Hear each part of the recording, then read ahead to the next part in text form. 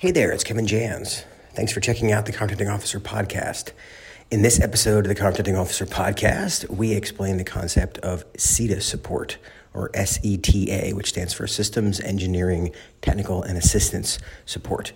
This is a specific type of contract that the government awards for what we'll call internal support for project management, program management, analysis of proposals, analysis of evaluation criteria to help write requirements for government contracts. A lot of the stuff that happens on the government side that's not done by government employees is done by SETA support.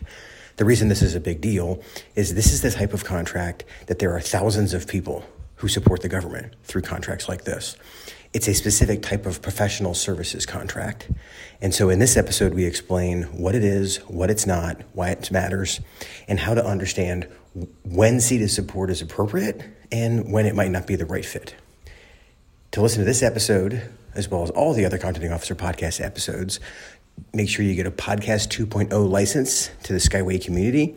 To get that, go to skywayacq.com/access. I look forward to seeing you there, and have a great day.